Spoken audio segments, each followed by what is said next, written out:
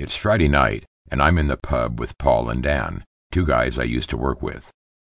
It's getting late, and I'm already quite pissed, but Dan comes back to the table with a round of shots and forces one on me.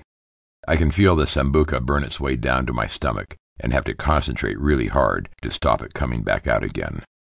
Dan and Pete are watching me and pissing themselves. They want to go on to a club, but I don't, so I lie about having to give a guitar lesson in the morning, say my goodbyes, and head off toward the tube, while they talk amongst themselves about where to go.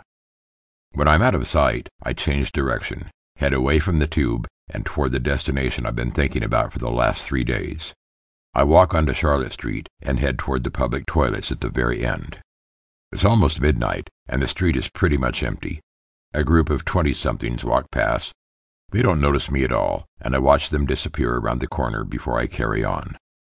A bit further up the street, I see an old man rooting around in the bins, and he asks me for some spare change as I pass. After another minute or so, I find myself outside the public toilets.